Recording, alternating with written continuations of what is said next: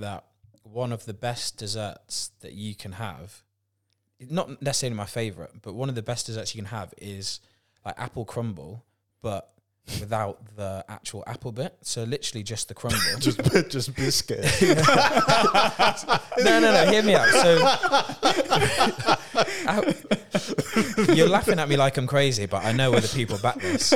So next year I'm going to release a dessert, apple crumble without the apple, just that apple crumble.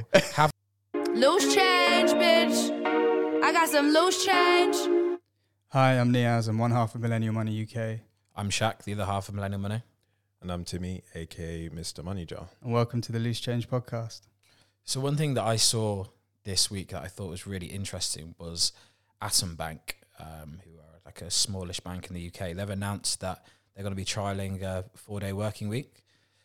So obviously no longer working 5 days, but not only that, but they're not changing the employees' salaries. So that's mad. They're going to get the same amount of money for, 20% less work? I think, is it 20% less work though? So I think it's been a long time coming, and particularly, don't you think over like the pandemic and everything, people have gained a lot more trust? Like, could you imagine that just over 2 years ago, there's loads of people loads of companies that weren't trusting their employees to even work remotely. And I think that has sort of set a wave of change.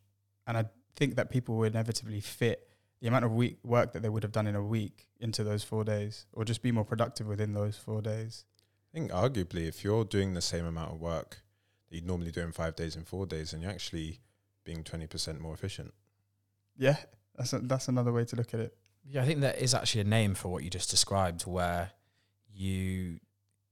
the amount of time that you take to do a task, you do it in the time that you have available to you. So if you have 3 hours to do it, you're going to take 3 hours to do that task. But if you had half an hour, you'd actually manage to make it fit. Yeah, that's Parkinson's law. Oh, nice. See, you can always rely on Timmy to know this stuff. Encyclopedia of knowledge.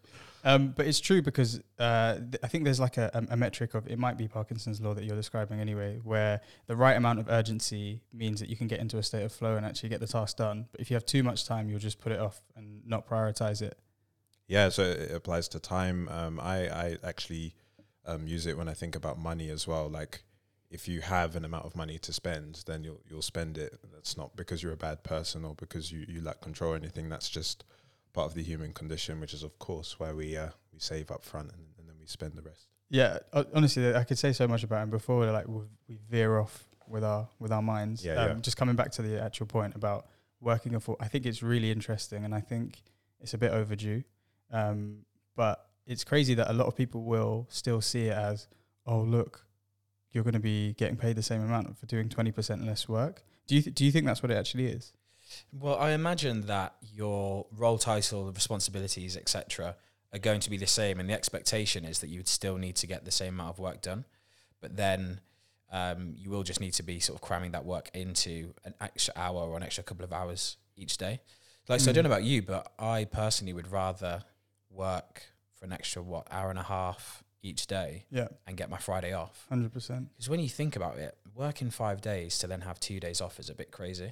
We were literally just before we started recording talking about this, and I was actually speaking about this with some friends at dinner like a week or two ago, and they're having to be back in the office 5 days a week now. Okay. And they were like, I get to my weekend and I spend a day cleaning up my dishes, cleaning up my laundry and like tidying my house, and then it's Sunday and I'm having to gear myself up for work again and like just doing life admin. And I think the weekend principle is being questioned for the first time in a very long time. Yeah, I actually used to work 4 days a week in the previous job I did before I'm doing now, and there's 2 ways to play the 4-day work week. You can either do two typical ways to play. You can do the Friday, so you get a 3-day weekend, but I actually switched to doing the Wednesday. Having a break in the middle of the week actually produced a better quality of life for me, because it was kind of 2 days, like a mini then a weekend. Yeah, like a little treat, 2 days, then a break, and then. But it also helps because when I was off on the Friday, because not many people worked a 4-day week at the time, I was just kind of on my own. So it was good to have that midweek kind of break. I'd be interested to hear how you guys would play it if it was introduced in your company. So, just before we answer, do you mind us asking like how you'd usually spend that Wednesday? Was that when you were doing Mr. Money Jar? Were you using it for that primarily? Building Mr. Money Jar on the side, yeah. Without that day off, I wouldn't have been able to do both, I think. And I met that company in the capacity as someone with a side hustle, as an entrepreneur already. So I was lucky. They're very supportive. Yeah, I think, sorry, Shaq, just before you jump onto your point, I think, Timmy, you've mentioned this before. I think we're inherently very adaptable. Yeah. So given like a new like framework to work within, the output won't necessarily be impacted. And if someone's like well-being or happiness is improved, they're probably going to do a lot better work. Exactly. And I was reading an article just earlier on today about how the 48-hour weekend was introduced in the 1930s. Was it? Can I just see if I'm right, by the way? Okay. Was it Henry Ford that... He was one of the first organizations to give it to his staff. Yeah. You see that, Shaq? Mr. Knowledge. So it's crazy that, formally the model that we know of is less than 100 years old.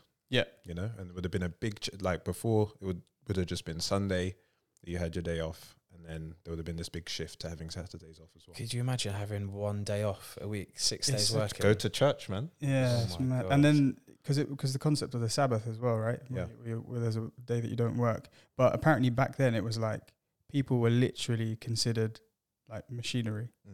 And the well-being of like employees just did not matter at all. And then Henry Ford, he realized that he was so smart. So the thinking behind it was, if my workers have some time to have a life, because if you're working 7 days, they were working like pretty much 7 days a week. Yeah. You go home, you sleep, you eat, you come back, you're working to produce this stuff for me. Where are the people going to be that have enough leisure time to buy my products? Oh, right. Do you know what I mean? I was literally going to say like, what was his thinking behind it? Because, down with capitalism, all that, it was like quite an unusual concept for a boss of like a massive corporation. Yeah, no, it was obviously like, we're actually going to reward them. It was self-serve. Ultimately he was thinking about, how can I actually and sell he more, changed society so that that's when like what we think of like the emerging middle class like came about, basically, where suddenly you had some people who had some leisure time, where they could have a bit of disposable income beyond just like working to live, basically. And spend their money on certain products, and that's when this whole thing like boomed out of. My original thinking would have been like, he wanted people to have an extra day off so they could go home and recuperate. When they do work, they'd have more energy, but not even. It was just when are they going to have time to buy my cars? Apparently, that was a byproduct of the well-being improving of his employees. So, but it obviously wasn't the main reason. Yeah, but it was a byproduct, and then he realized that people's productivity, because we're human, we're not machinery. Our productivity is improved when we are healthier and better, which largely comes down to our well-being as well. But that system of the weekend is, like you said to me, 100 years old. Less than, or formally. Yeah, so formally less than 100 years old, and now like people are considering for the first time, like, hold on, the world where the children and grandchildren of that generation that would work like that and that would require those weekends. But suddenly we have different demands on us through digitization and other things. Yeah. And the way work is now, that a weekend might not necessarily apply the same. Why are we putting 100-year-old like framework onto us when we've completely digitized the way we work? For sure. Yeah, I think it's probably down to the fact that people are in general just really scared of any form of change, and also the association that working less hours or even working different hours would mean that you're like lazier or you're trying to avoid doing any work. If you think about it, if you think about the typical working day, 7.5 hours, although many of us do way more than that, you're not working for the full 7.5 hours. Yeah, of course. Like in a focused sort of way. Yeah. So I've got a bit of a funny anecdote actually. So a company that I used to work for, or HSBC actually. So when I was temping there, the job that I had to do, so when you logged in the morning, there would come a timer would like pop up, and then you had to select from a long list of tasks that you were doing. That is really? So horrible. they were, and then when you finished doing that task, you had to input the number of items that you had done in that period. So they were literally counting your productivity for every single second of the day. If your lunch break went over an hour by 1 minute, you'd need to input a reason. If your like toilet breaks throughout the day went over, I think the total time you're allowed for toilet breaks in the day was like 20 minutes. It's pretty crazy. It's pretty dystopian. Yeah. But it did kind of add like a fun, like competitive element to it. Just be like, oh my God, how many can I do? Then it'd have like an average like number of items you can do. So I'd be there trying to beat it. But it always meant that I made loads of mistakes. It's mad though. Like, so you've just described something that I remember when you were working at HSBC. That was what, 6 years ago? Yeah. So within the times that we've been working already, we've seen such massive cultural changes in the world of work. Like I remember like my first job, I had a bit of stubble. Obviously, I'm beard gang now, baby. But I remember one of the managers looked at me and he gave me a razor and he said, "Go and shave." And What? Yeah, genuinely, he gave me a razor and said, "Go and shave." I was like, okay, and like it wasn't a thing to have facial hair just 6 years ago. You say that about being 6 years ago, but a friend of mine, I'm not sure the company he works for at the minute, but he's not allowed to have a beard. To be fair, I'm not sure he's actually capable of growing one, but all men in their office aren't allowed to have beards. Can I just say that I feel very seen in this beard? But in addition to that, like we were wearing suits and ties, and like you had to wear a tie. Now, like you'd feel ridiculous wearing a tie unless you had a meeting to go to. But even then, like you'd have to sort of know your audience a bit, and so much has changed. I think part of it is like someone described it as like tech companies are becoming the new investment banks, like in terms of like it's the new cool place to like it's the place that people want to go to and work. And culturally, it's shifting towards that as well. Like all the big clients are becoming tech companies. Well, I feel like companies are they're becoming almost like nation states unto themselves. You know, there's billions of Facebook users, for example. If I think of the company my wife works for, there are more people who work for her company than live in Iceland, you know. So they can kind of bring in, and it's like global as well, so they can bring in policies that affect the lives of millions and millions of people with one stroke of the pen. It's a very interesting dynamic shift. I think it's one thing for one company, so in this case Atom Bank, to introduce a 4-day working week. But I would imagine that they would want to have it one way or the other. I would imagine there'd be a lot of discord if some people were working 4 days, some people working 5 days, and everyone was being paid the same. What do you guys think? So interestingly, I read that for the trial process at least, people are actually allowed to opt out of doing the 4-day week, which seems a bit strange. Like, why would you voluntarily decide that you want to actually work an extra day? But yeah, I think, like I said, some people are scared of change, aren't they? And maybe the perceptions that comes with that. But for me, I completely agree. I think that you would need to have everyone working sort of the same kind of pattern. Whether it's 4 or 5. If you're really engaged though, and I think this is what companies find, and you know when tech companies introduced that thing in Silicon Valley, which is like everyone does now, where it's unlimited holidays. Yeah. And then they actually did some research and realized that all the companies that had unlimited holidays, everyone took less holidays than people who had mandated, like, let's say 25 days, 28 days. Yeah. And everyone took way less. And I think in the same way, like all of these perks, they have like an undercurrent of like, oh, what we're doing here, is this a social experiment? But also, if people are really engaged with their work, they will just get it done and work when they technically might not be being paid. I think you begin to refer to your work more transactionally when you're just not that interested. Yeah. And you always hear about, like, we have colleagues, I have colleagues who have come back from maternity leave and are working part-time, and having conversations with those female colleagues and friends that I have that have children. They always say that, I work part-time, but I get just as much done as I did before. I just cram it into 3 days. Yeah. It's a bit of a utopian ideal, but, you know, ideally we'd want everyone, you know, the people making our products and services to actually want to be doing that rather than just trying to clock in, particularly in like industries where when you're not engaged, there's quite a lot at stake. I'm thinking about like healthcare and Yeah. transport and that sort of thing. I don't think anyone can deny the fact that people do a better job when they're happier and like when course. they're thriving. 100%. Of course. And that I sort of like segue from there, Timmy, and let me know if this is too premature, but healthcare and like the public sector generally were the ones that are leading on what's now being dubbed the Great Resignation, in America especially. So obviously 2 years ago, we were like really fearful of unemployment numbers and figures. And now it appears that there are lots of jobs available, but would you believe that people en masse currently since the spring of 2021 are just quitting their jobs? And a lot of that is down to on the public sector front where it started, and healthcare professionals is like throughout the pandemic, people were sort of like hailing them as the heroes of like putting themselves at risk and carrying on working whilst everyone else was pretty much at home, and realized that every job could shut down. Everything, as important as you thought you were, all these sort of like financial institutions, like loads of law firms, like all these insurance companies, all like it was sector agnostic, completely shut down.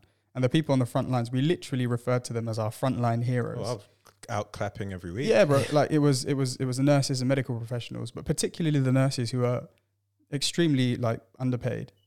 They were literally putting their lives on the line.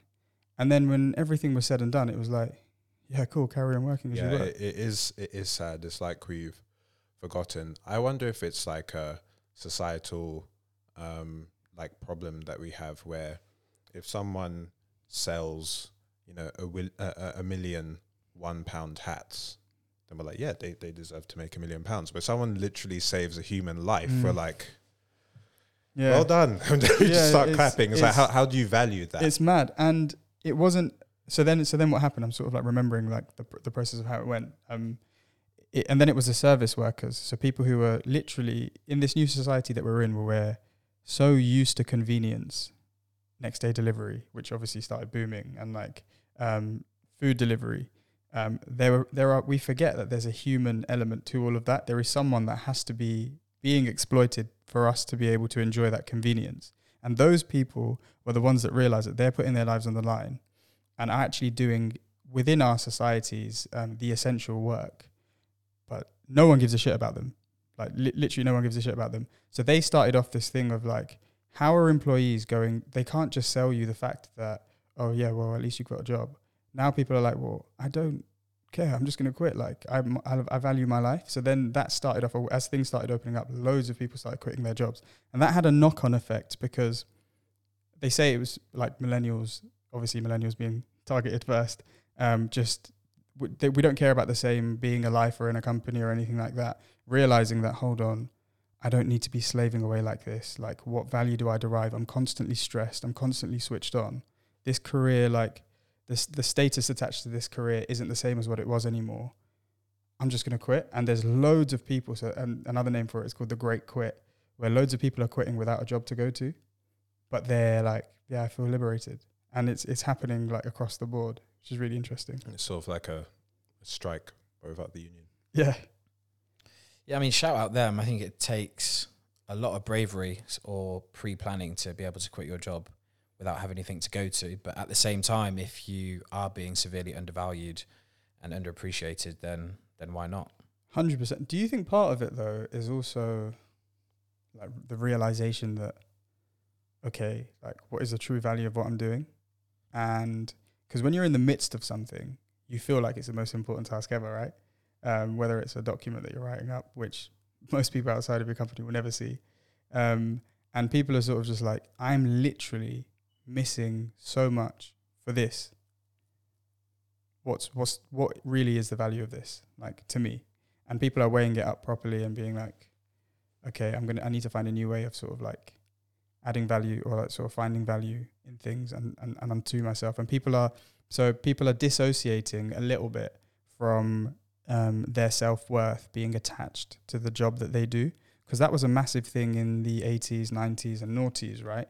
It was like your job pretty much defined who you were. I mean, even further back than that, like the most common name in the UK is David Smith. I mean, Smith was a profession. That's literally, you were called your job. Yeah, that's mad. I didn't know that. That's very interesting. But it's crazy because so like culturally people associate it so much with the job that they do, and the careers that they have. But things seem to be changing so significantly now, that I think we're probably at the beginnings of like, it feels like we're at the inflection point of like so much change all the time recently anyway, but like it seems like there's going to be a big cultural change.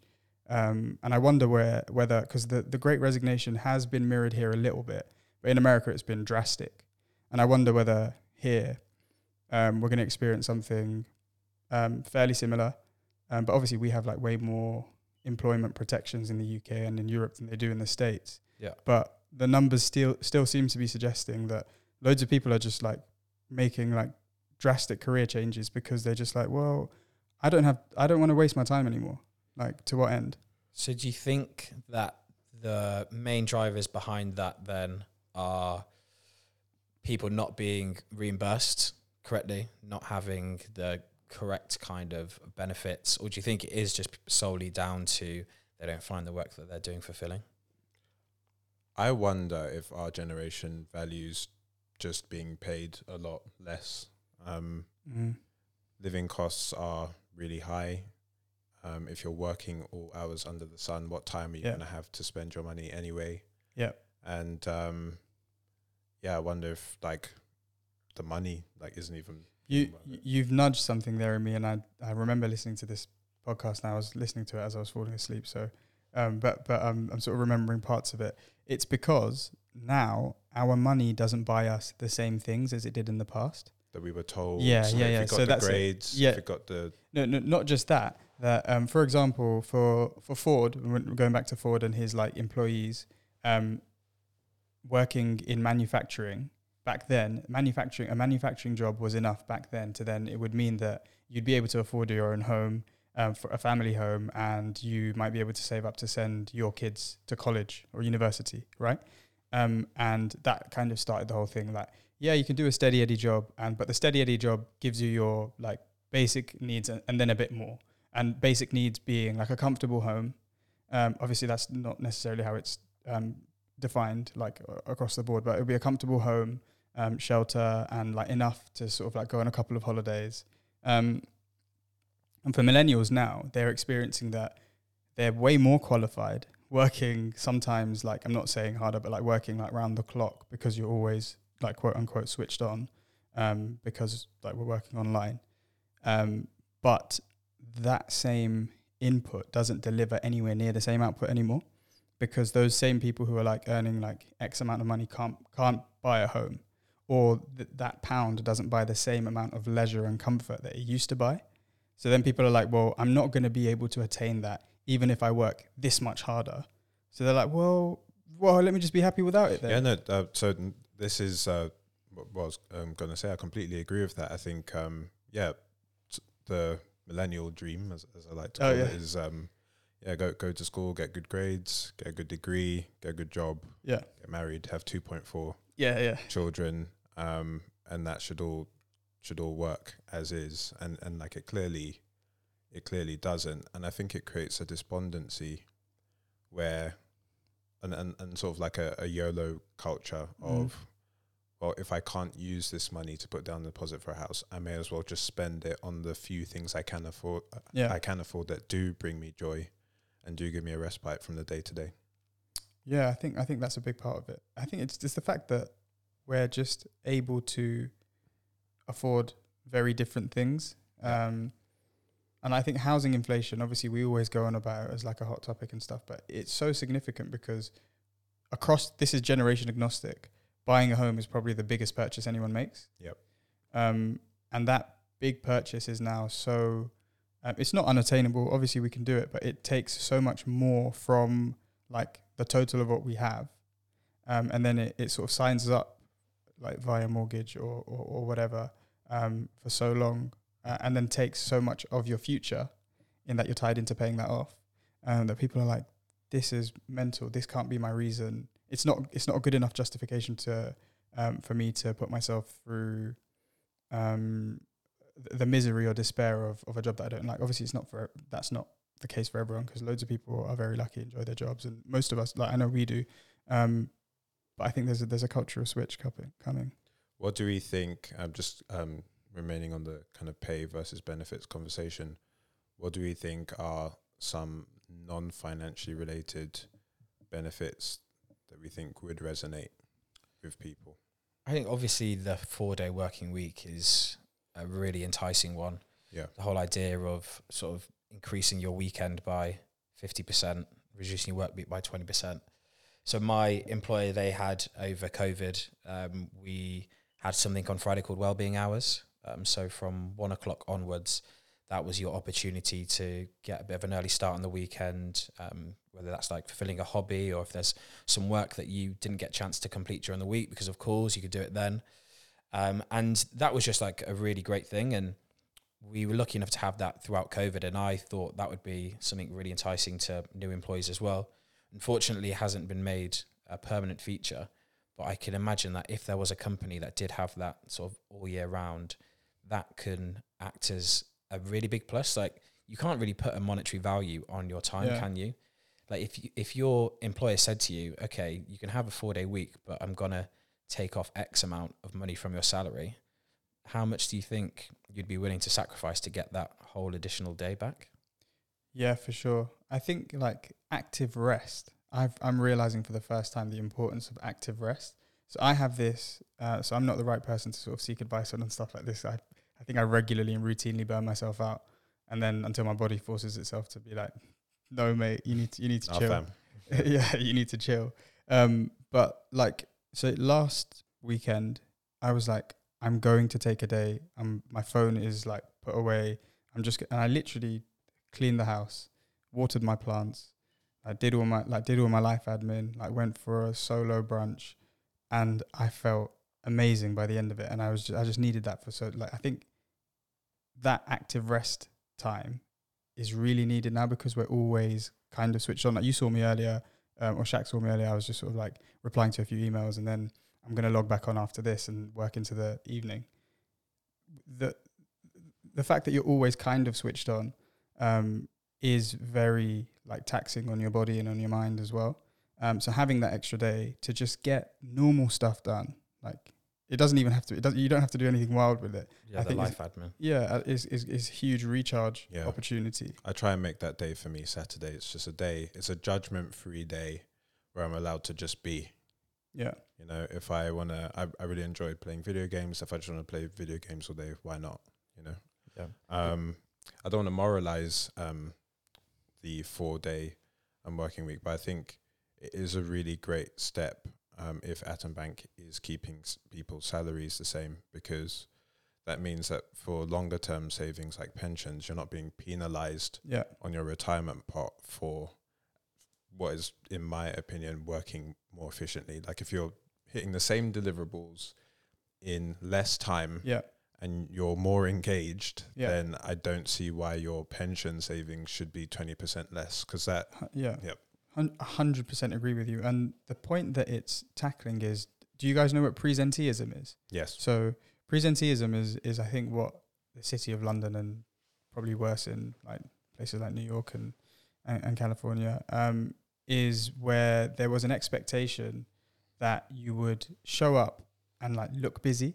And we've all experienced it before, where I remember in one of my first jobs, I used to like stay there until 7, and I had nothing to do, and we just have to all like smile and nod. And is it waiting for your boss to leave? And the whole office was just waiting for the partner to leave, and then as soon as he left, within 5 minutes, everyone would get up and walk out. Damn. Yeah, it's ridiculous, but I think that's a really common thing. I've heard so many stories about people doing that. But I really hope that the trial that Atom are doing is successful, and other big, well-known companies start to take it up, because that's all it takes. Just 1 or 2 of these big companies to implement this, and then all of a sudden it becomes the norm. But I do think that in 50 years' time, like in our lifetimes, we will look back and think, oh my God, we had to work 5 days a week. Be in the office every day as well. Well, if you think about even now, like the concept of being in the office 5 days a week now seems alien to us, right? And just 2 years ago, most people were doing that, including like loads of our friends. Like the concept working from home was a novelty, and now it's like, even your managers are like, I need to go home and just finish my work because I'm going to get more work done at home. Yeah, and the people that do now have to go into the office, they're seen, I guess, being a bit more of the minority, and certain industries that are trying to keep alive the whole. Because that is part of the exhausting element of being at work. If you remember what it was like before, is like if you don't have anything to do, if you finished your work, because of all the cultural, like, oh my God, I must look busy and productive, otherwise I might not get promoted. Like, all of that bullshit, or he's going to think X about me, or like all the office politics. If we're doing away with that, I think if people can lose the veil of being at work. So what did we always used to call it? Like your work voice and your work personality, which obviously like we make fun of, right? Like, and then around your friends, or as soon as you come home, suddenly like your voice changes and like but like that veil that you carry with you into work. Part of that, obviously, it's comical at the way we speak is a comical, like, surface level element of it. But once you, part of that veil is the fact that you're having to look busy and you're having to smile at rubbish jokes, and like you're having to like people, and you're obviously you be polite, and you're sort of like, but you're having to like smile yourself through certain painful scenarios at work, which has nothing to do with the actual output of your work. And all of that is exhausting. And if we do away with all of that, which adds to the presenteeism and all of that, I think people will just naturally become more productive because their energy is focused in, let me get this done so then I can start my weekend. Yeah. And actually doing a good job as well without all of those extras. Yeah. In terms of benefits, I'm speaking with and still learning from women about their experience going to work when they have plans to start a family. Yeah. And I've had quite a lot of conversations with women who are our age, who are basically working for, like, they're working for their companies because they want to work for the company, but there's like a significant percentage of the reason why they're there is because of the maternity paternity policy. Oh, mad. And it's like, if I work here for this long, then I can have a baby at this time, and then I'll be covered by that. And it'll be really interesting to speak to someone on the show about that, firstly. But also, as a man, it's just not something that is my default thing to consider, think about. to even think about. Yeah, because I guess there's such a big difference in what women have available to them. You have some companies where they're offering the statutory maternity pay, and then perhaps 2, 4, 6 weeks, and then other companies that are offering up to years maternity leave. Yeah.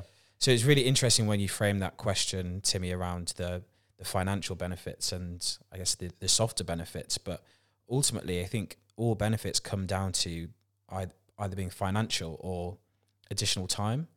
So I guess maternity leave is sort of a combination of the two, but you're getting your additional time. Then if you take something like working week, obviously that's time.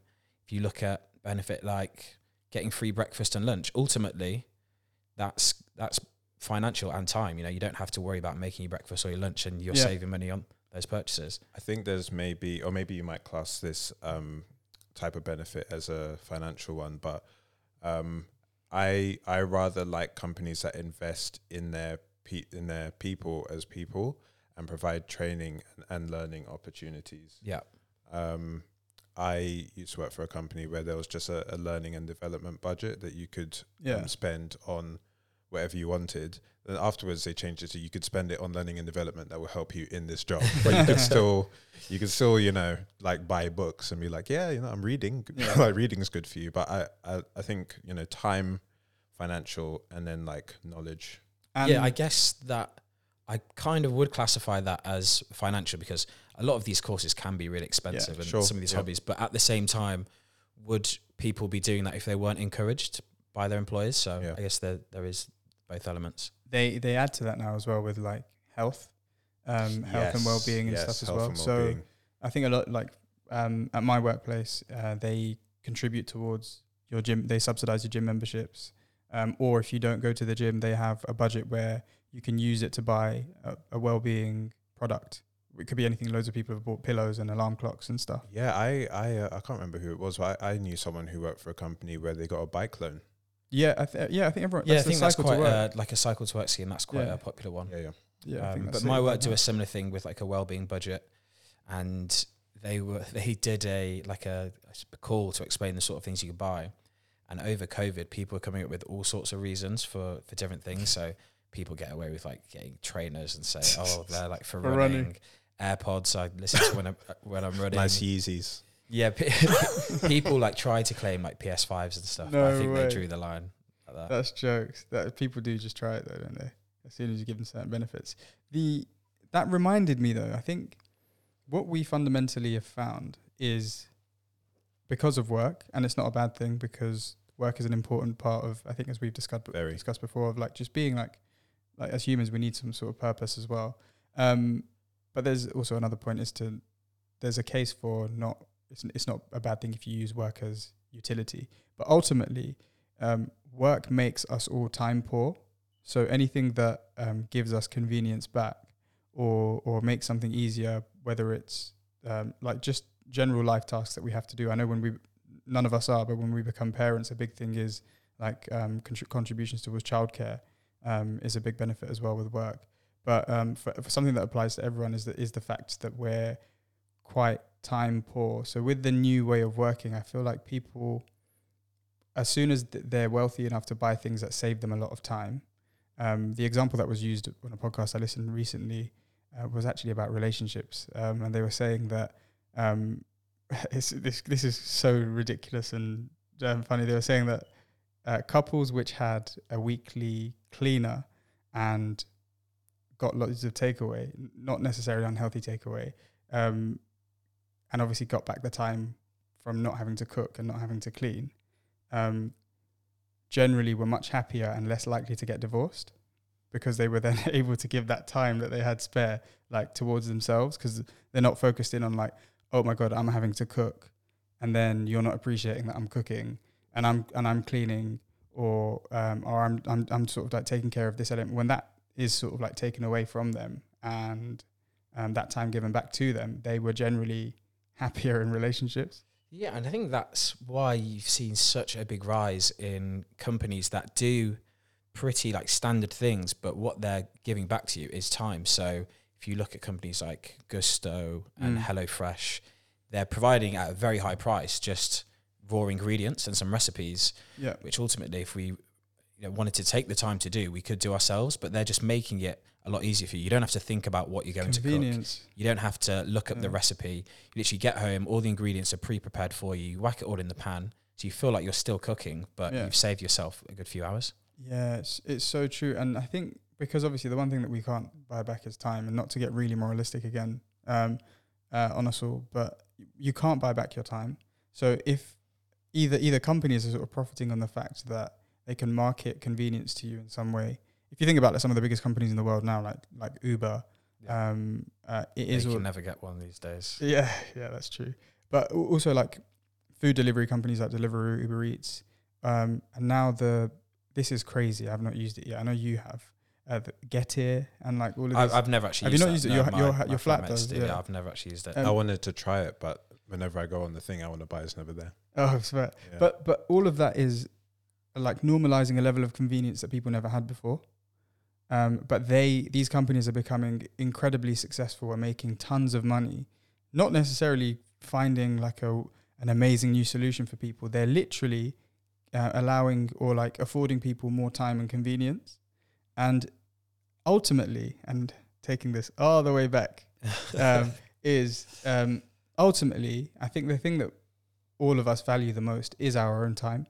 And the best perk that anyone can fundamentally give you is the ability to guilt-free have some of that time back. And ultimately, The Weeknd, when it first came in, not the singer, he's amazing. The Weeknd, when it first came in, the 5-day work week, they gave you back, they rewarded you back 2 days of your own time to do with it what you will. So adding to that now and giving an extra whole day back, like Shaq, you said, a 50% increase on your weekend, I think is a huge change that is going to benefit society ultimately. Can you imagine how gassed they would have been back in the day when they got told that they were getting double the days off? Jeez. That's mad, isn't it? Maybe we have it too easy.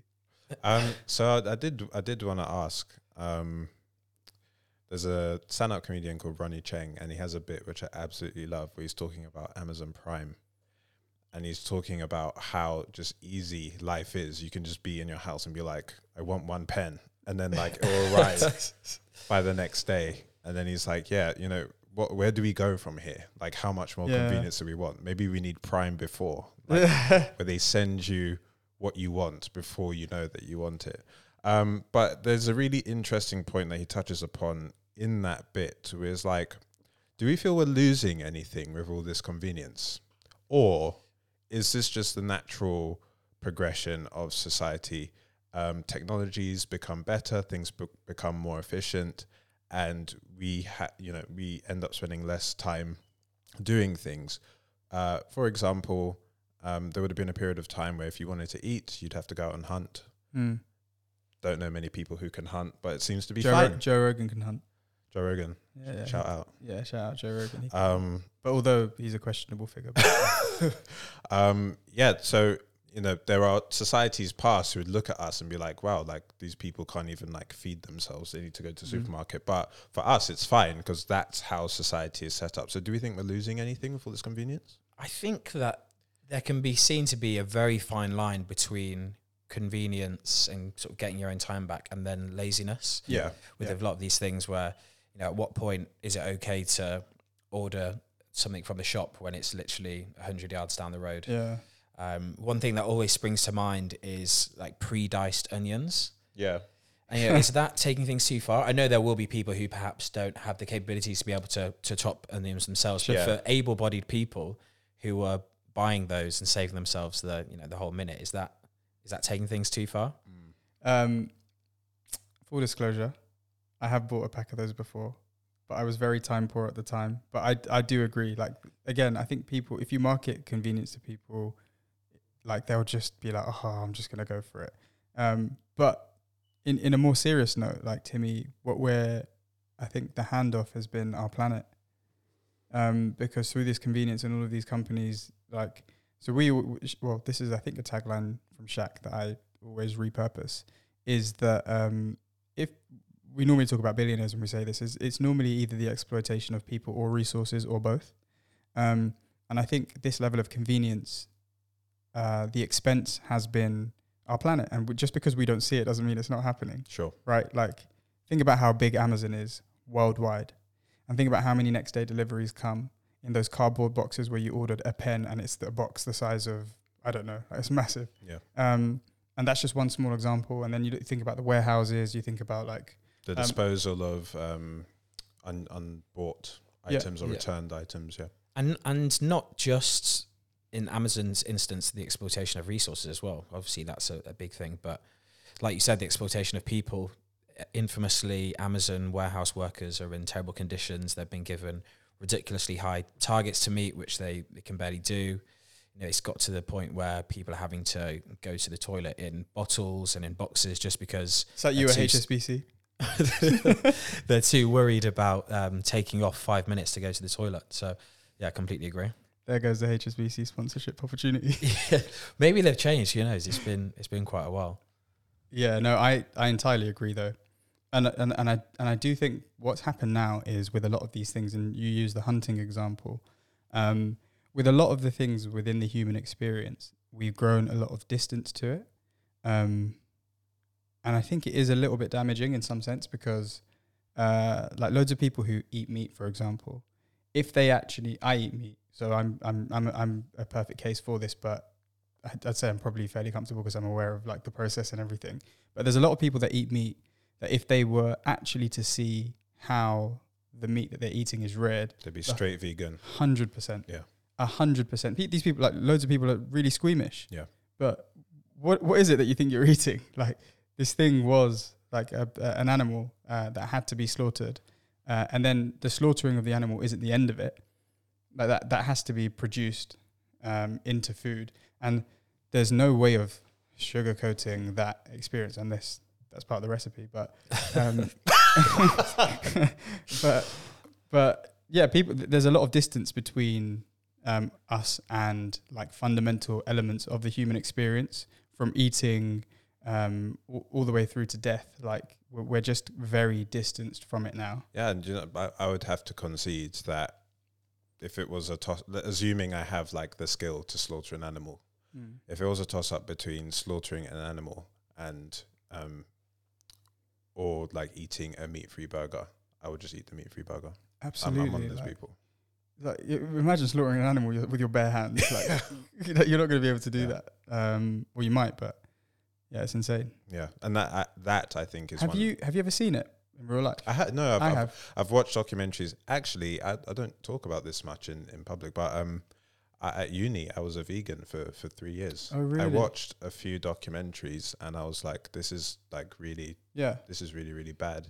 And I did it really badly. So I lost a lot of weight, and I cut myself. I cut my finger in the shower one day, and it like didn't heal for 2 weeks. Really? And then I was like, okay, I said I would do this if I can do it healthily.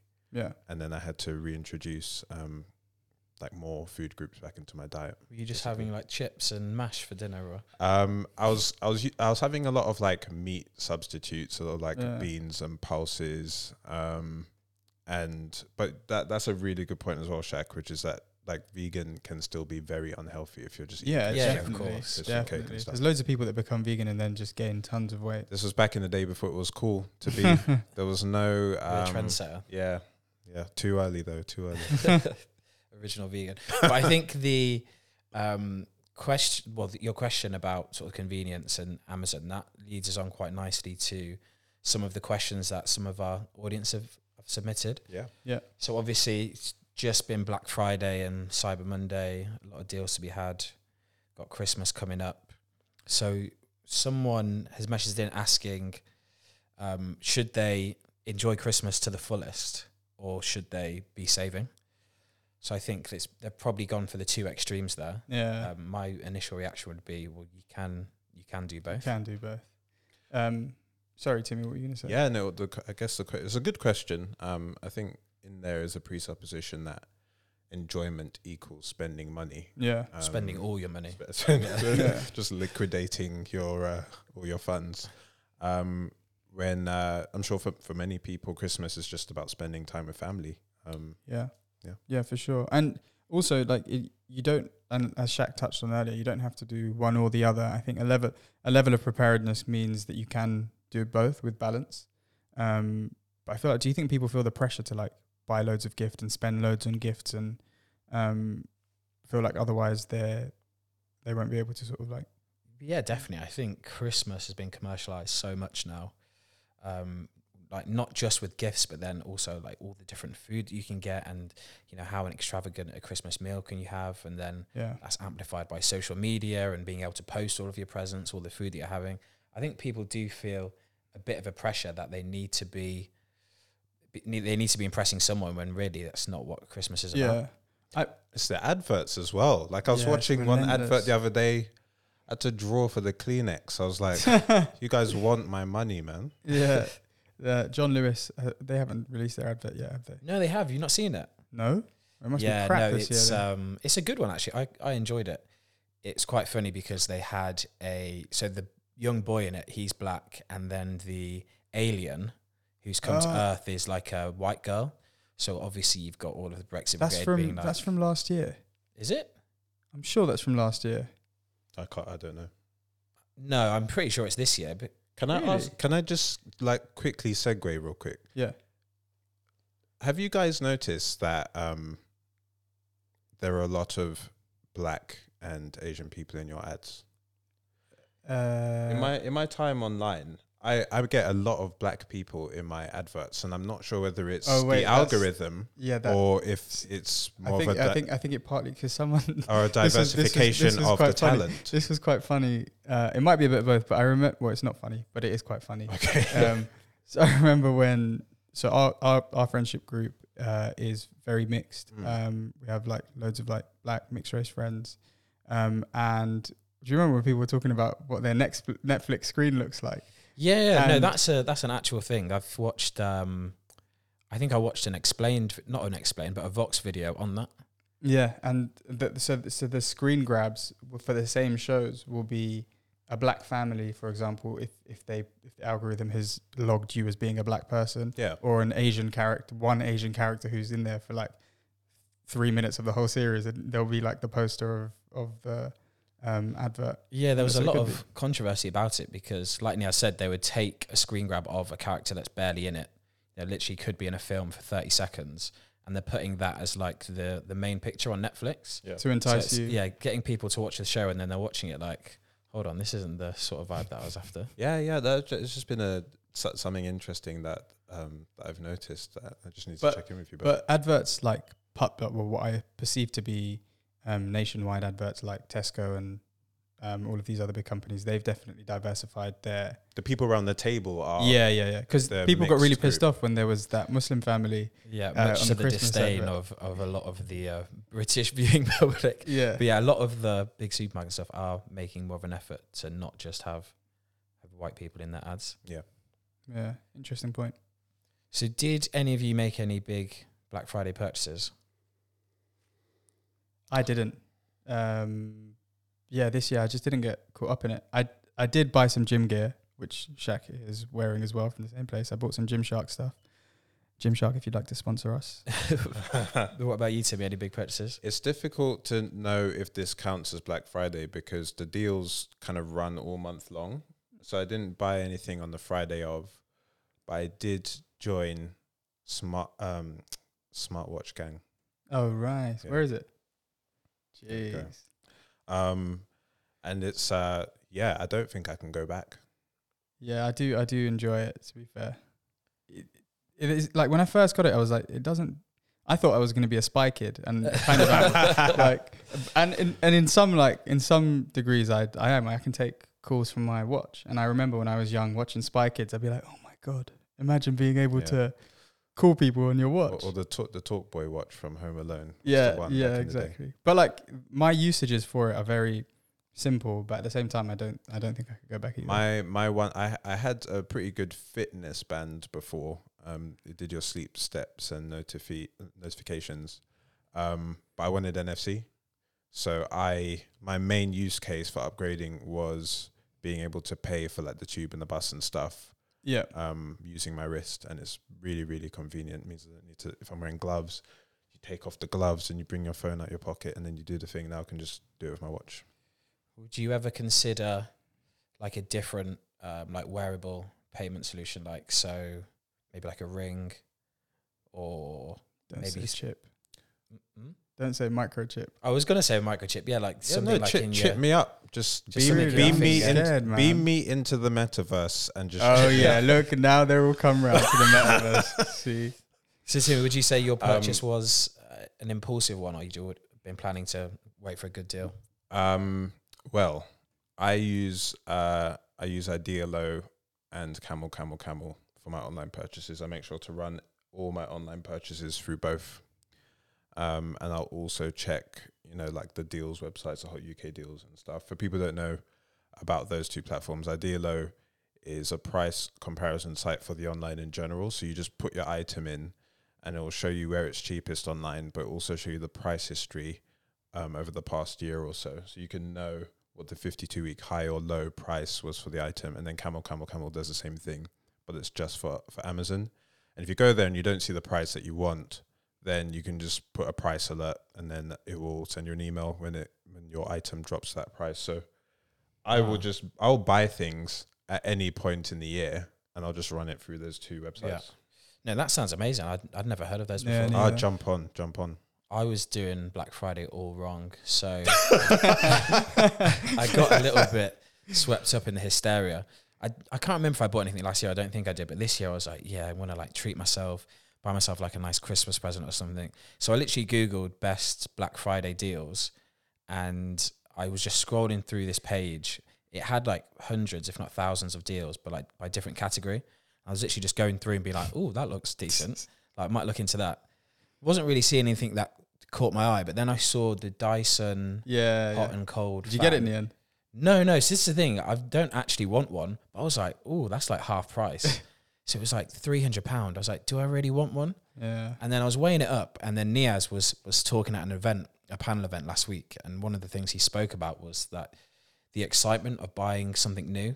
Yeah. And then literally 2 weeks afterwards, you're like, you've basically forgotten that you brought it. Yeah. It's so weird how that happens. I applied it to me thinking about buying that fan. I was like, Yeah. I'm sure for the first 2 weeks I would have loved it, like Yeah. purifying my air, hot air, cold air. But then after that, like I might not even use it. Bro, So we've actually got one upstairs and it's not even on. Like, it is great. It is good. Yeah.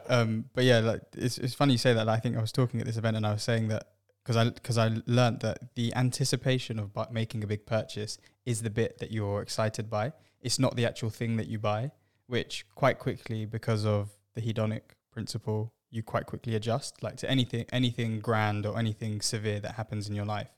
Humans, after a while, they adjust to their new setting. And if you apply that to any big spend that you make, it's the same. Like, after a while, the excitement wears off. And not even as long as you'd think. Like, it'll wear off pretty quickly and you're like, oh, yeah. No, so I'm not an expert in neuroscience by any stretch. I didn't know that about you. But yeah, no, the enjoyment is in the chase. 100%. And that's very much by design. It's supposed to get you to seek things out. And the marriage. and the marriage. But yeah, the whole idea is that your brain's supposed to motivate you to want to get things which are going to keep you alive, food, water, whatever. Yeah.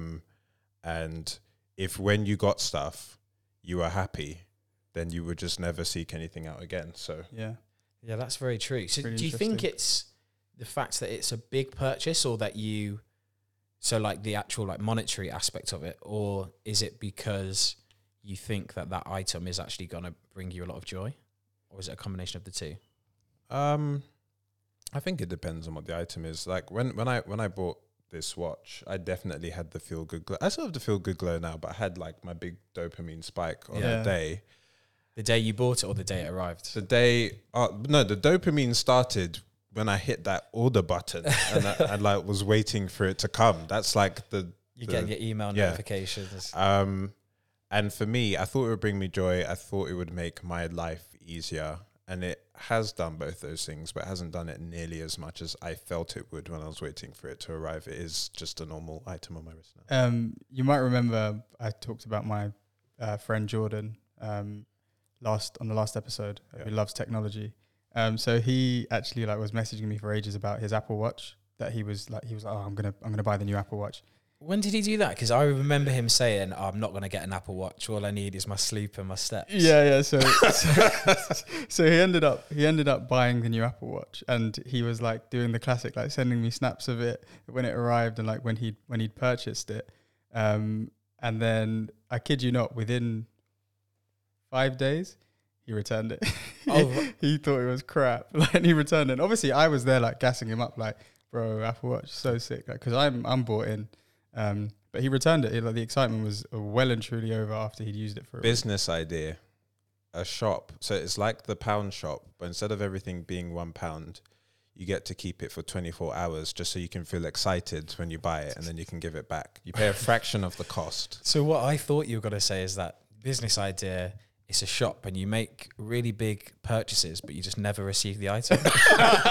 just waiting in hope and expectation, but it never arrives. That is so jokes. One more question that that we got asked that I wanted to sort of touch on this week from the audience. So please, guys, do send us the questions through. We do review them all and we'll try to address them all at some point.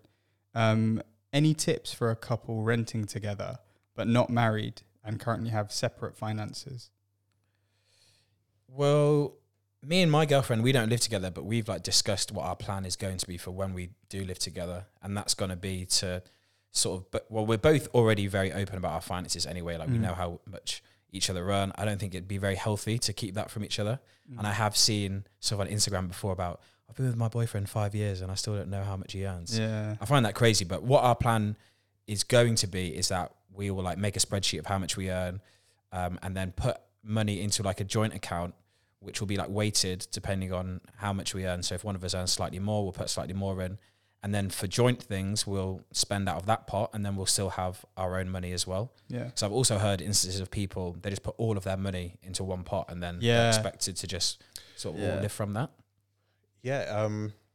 is the question asking in the sense of like how do you start to unify your finances? I guess so. It was more open-ended. It was Yeah, just sort of like, how do you manage that? Well, me and my now wife, we started off with just like takeaways. So that was definitely something that we used to do together before we would split. We pay on 2 different cards, and then we opened a joint account. And then we were like, okay, whenever we eat out, rather than bring out a card and then we'll just pay on the one card. And then naturally, the other things that we did that we both used made it onto that list. So it was like bills and subscriptions, and then it just organically grew over time. I think that the one account to rule them all strategy is a recipe for disaster. Yeah. Personally, I'm not saying that you couldn't make it work. What we do is we have our joint account. When we get paid, we fund that kind of on or immediately after payday. And then on the first day of the next month, that account pays for all of our bills. Yeah. And it spits back out a pocket money amount to both of our personal accounts. And then that's what we get to spend for the rest of the month. Yeah. And that works really, really well. I've never gone over my monthly allowance, really. Yeah. Yeah, I think there's probably no hard and fast rule, and it's going to be dependent on the people in the couple and what your relationship dynamic is like. Yeah. I think the key thing is to be very open about it. Definitely. It's going to be one of those things that if you're sort of shying away from the conversation, that's ultimately going to lead to bad energy, toxicity between the both of you. One of the leading causes of relationship breakdown is finances. Yep, absolutely. Of divorce as well. Yep. It's funny because I remember I used to think the concept of combining all of your money was so ridiculous to me. I still don't buy into it completely. But then one of the happiest like couples that I've ever seen that have been married for over 20 years, they were like, every penny of mine is yours and every penny of yours is mine. It does come with like its logistical bumps. Like I know like when they try to organize surprises for each other, they'd have to like use other people's money and whatever. But like it obviously really worked for them. I find that really alien because obviously the way I was brought up, like it was very different to that. But I think it's somewhere in the middle. But I think that kind of is what marriage is. Like you're viewed as one absolutely legal entity. There's a really fascinating page on Citizens Advice website about the difference between cohabiting and being married. There's a couple corkers in there, like just things I just didn't realize. Like one of the things on there is that you have a legal duty to support your spouse financially if you're married, and they can take you to court if you don't. Really? Yeah. Wow. And all of this is like a whole other episode's worth of conversation, but like the marriage stuff gets overshadowed by the wedding day. Yeah. So the venue and the food and the dress and stuff, but there's this whole like legal, financial kind of union that takes place. And it's a super huge commitment. You know, if you get married at our age, that'll be longer than any mortgage you take out, any kind of other commitment you'd make. But I think that's a conversation best saved for another day. Yeah, really interesting one. That probably does lead us quite nicely to a close for this week. But it is very much the festive countdown now, which is frightening still for me because everything's so busy. I feel like we've got so much to do still. But we do this week have Stushmas coming up, our annual event that I was telling you about. And it's so funny because obviously we can say his name because Shaq dropped his name last time. We were all discussing in the group whether people had sorted out their Secret Santa gifts. And guess who hasn't yet? Literally 2 days before the event, and they hadn't even checked who their Secret Santa was. So I wonder if someone else's clothes will be being gifted back to them again this year. But yeah, man, it's very much countdown to the holiday season, which is always a really nice time to sort of unwind and just spend with the people that you love, which I'm really looking forward to. But I'm also still at the period where I've got so much to do before then, but also excited for it in equal measure. Yeah, always an enjoyable time of the year. Yeah, for sure, man. Do you, Shaq McGee, have any loose change this week? Yeah, I mean, it's not really like a tip. It's more of just a statement. But I think that one of the best desserts that you can have, not necessarily my favorite, but one of the best desserts you can have is like apple crumble, but without the actual apple bit. So literally just the crumble. just biscuit. No, hear me out. So you're laughing at me like I'm crazy, but I know other people back this. So next year I'm going to release a dessert, apple crumble without the apple, just that apple crumble. Have that with a bit of ice cream, bit of custard. AKA biscuit and custard. Honestly, if you haven't tried it, try that over the festive period. What about you, Timmy? Any loose change this week? I don't know if I can top that. I was listening to have you guys heard of Matthew Walker, the sleep expert? Yeah, he said something really interesting about caffeine that's going to make me rethink my coffee use. If you have caffeine, like it's still a quarter of the caffeine you consume, I hope this is the correct stat, will be in your system up to 12 hours later. So the half-life is 12 hours? I think the quarter life is 12 hours, yeah. Oh, okay. Or the way it sort of like calculates is that it's in your system still. Yeah. So a really simple rule. And then it causes like a cycle of, so you got caffeine in your system, so your sleep is less deep, so you wake up feeling more tired, and you're like, oh, you know what fix this tiredness? More caffeine. And then it just creates a downward spiral. But a really easy way to break this is to adopt the no caffeine afternoon principle. So if you have your coffees early, by the time it gets to nighttime, then you should be good to go. And it's really like key for me at this time of year. I must have seasonal affective disorder, because once I get down in the winter and my energy levels drop, multivitamins have definitely helped. Going outside has definitely helped. So I'm really thinking about like healthy sleep this time of year.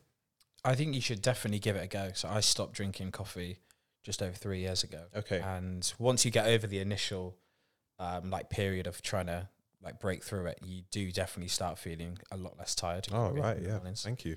So I'll drink all the coffee that you stop drinking because I just think I got to a point where I was like, yeah, and I've been bought into, so I've known about Matthew Walker for a long time. I think I listened to his Rogan podcast about 4 years ago and then read his book. But yeah, it's quite scary. And my cousin's actually a super sensitive sleeper as well. Like if he has tea at midday, he can't sleep the night. Yeah, it's mental. And it does really affect your sleep. But there's other habits that I've sort of like adopted now, which mean that I'm super tired by the time it gets to, I don't know, my bedtime. And that's been the big change for me this year, which I'm sure we're going to touch on when we do our year in review, is adopting a morning routine. Right.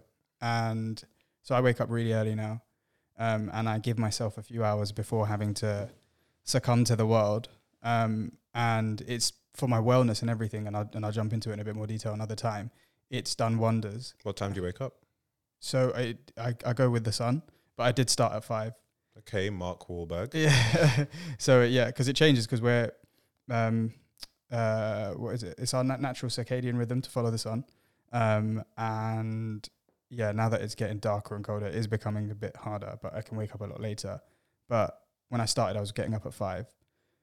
And so what time, sorry to keep jumping, and just what time are you sleeping to? Yeah, so if you wake up at 5, you're knackered by 10:30, even if you've had coffees. Right. And you're so tired that the impact of the coffee, I've forgotten the chemical that it disrupts, but melatonin. Yeah, I think melatonin is the thing that makes you tired. Oh, right. But there's something else that it disrupts, or it might be melatonin, that you're so tired anyway that you fall asleep a lot quicker. Because I used to notoriously be a bad sleeper. I used to be up for hours.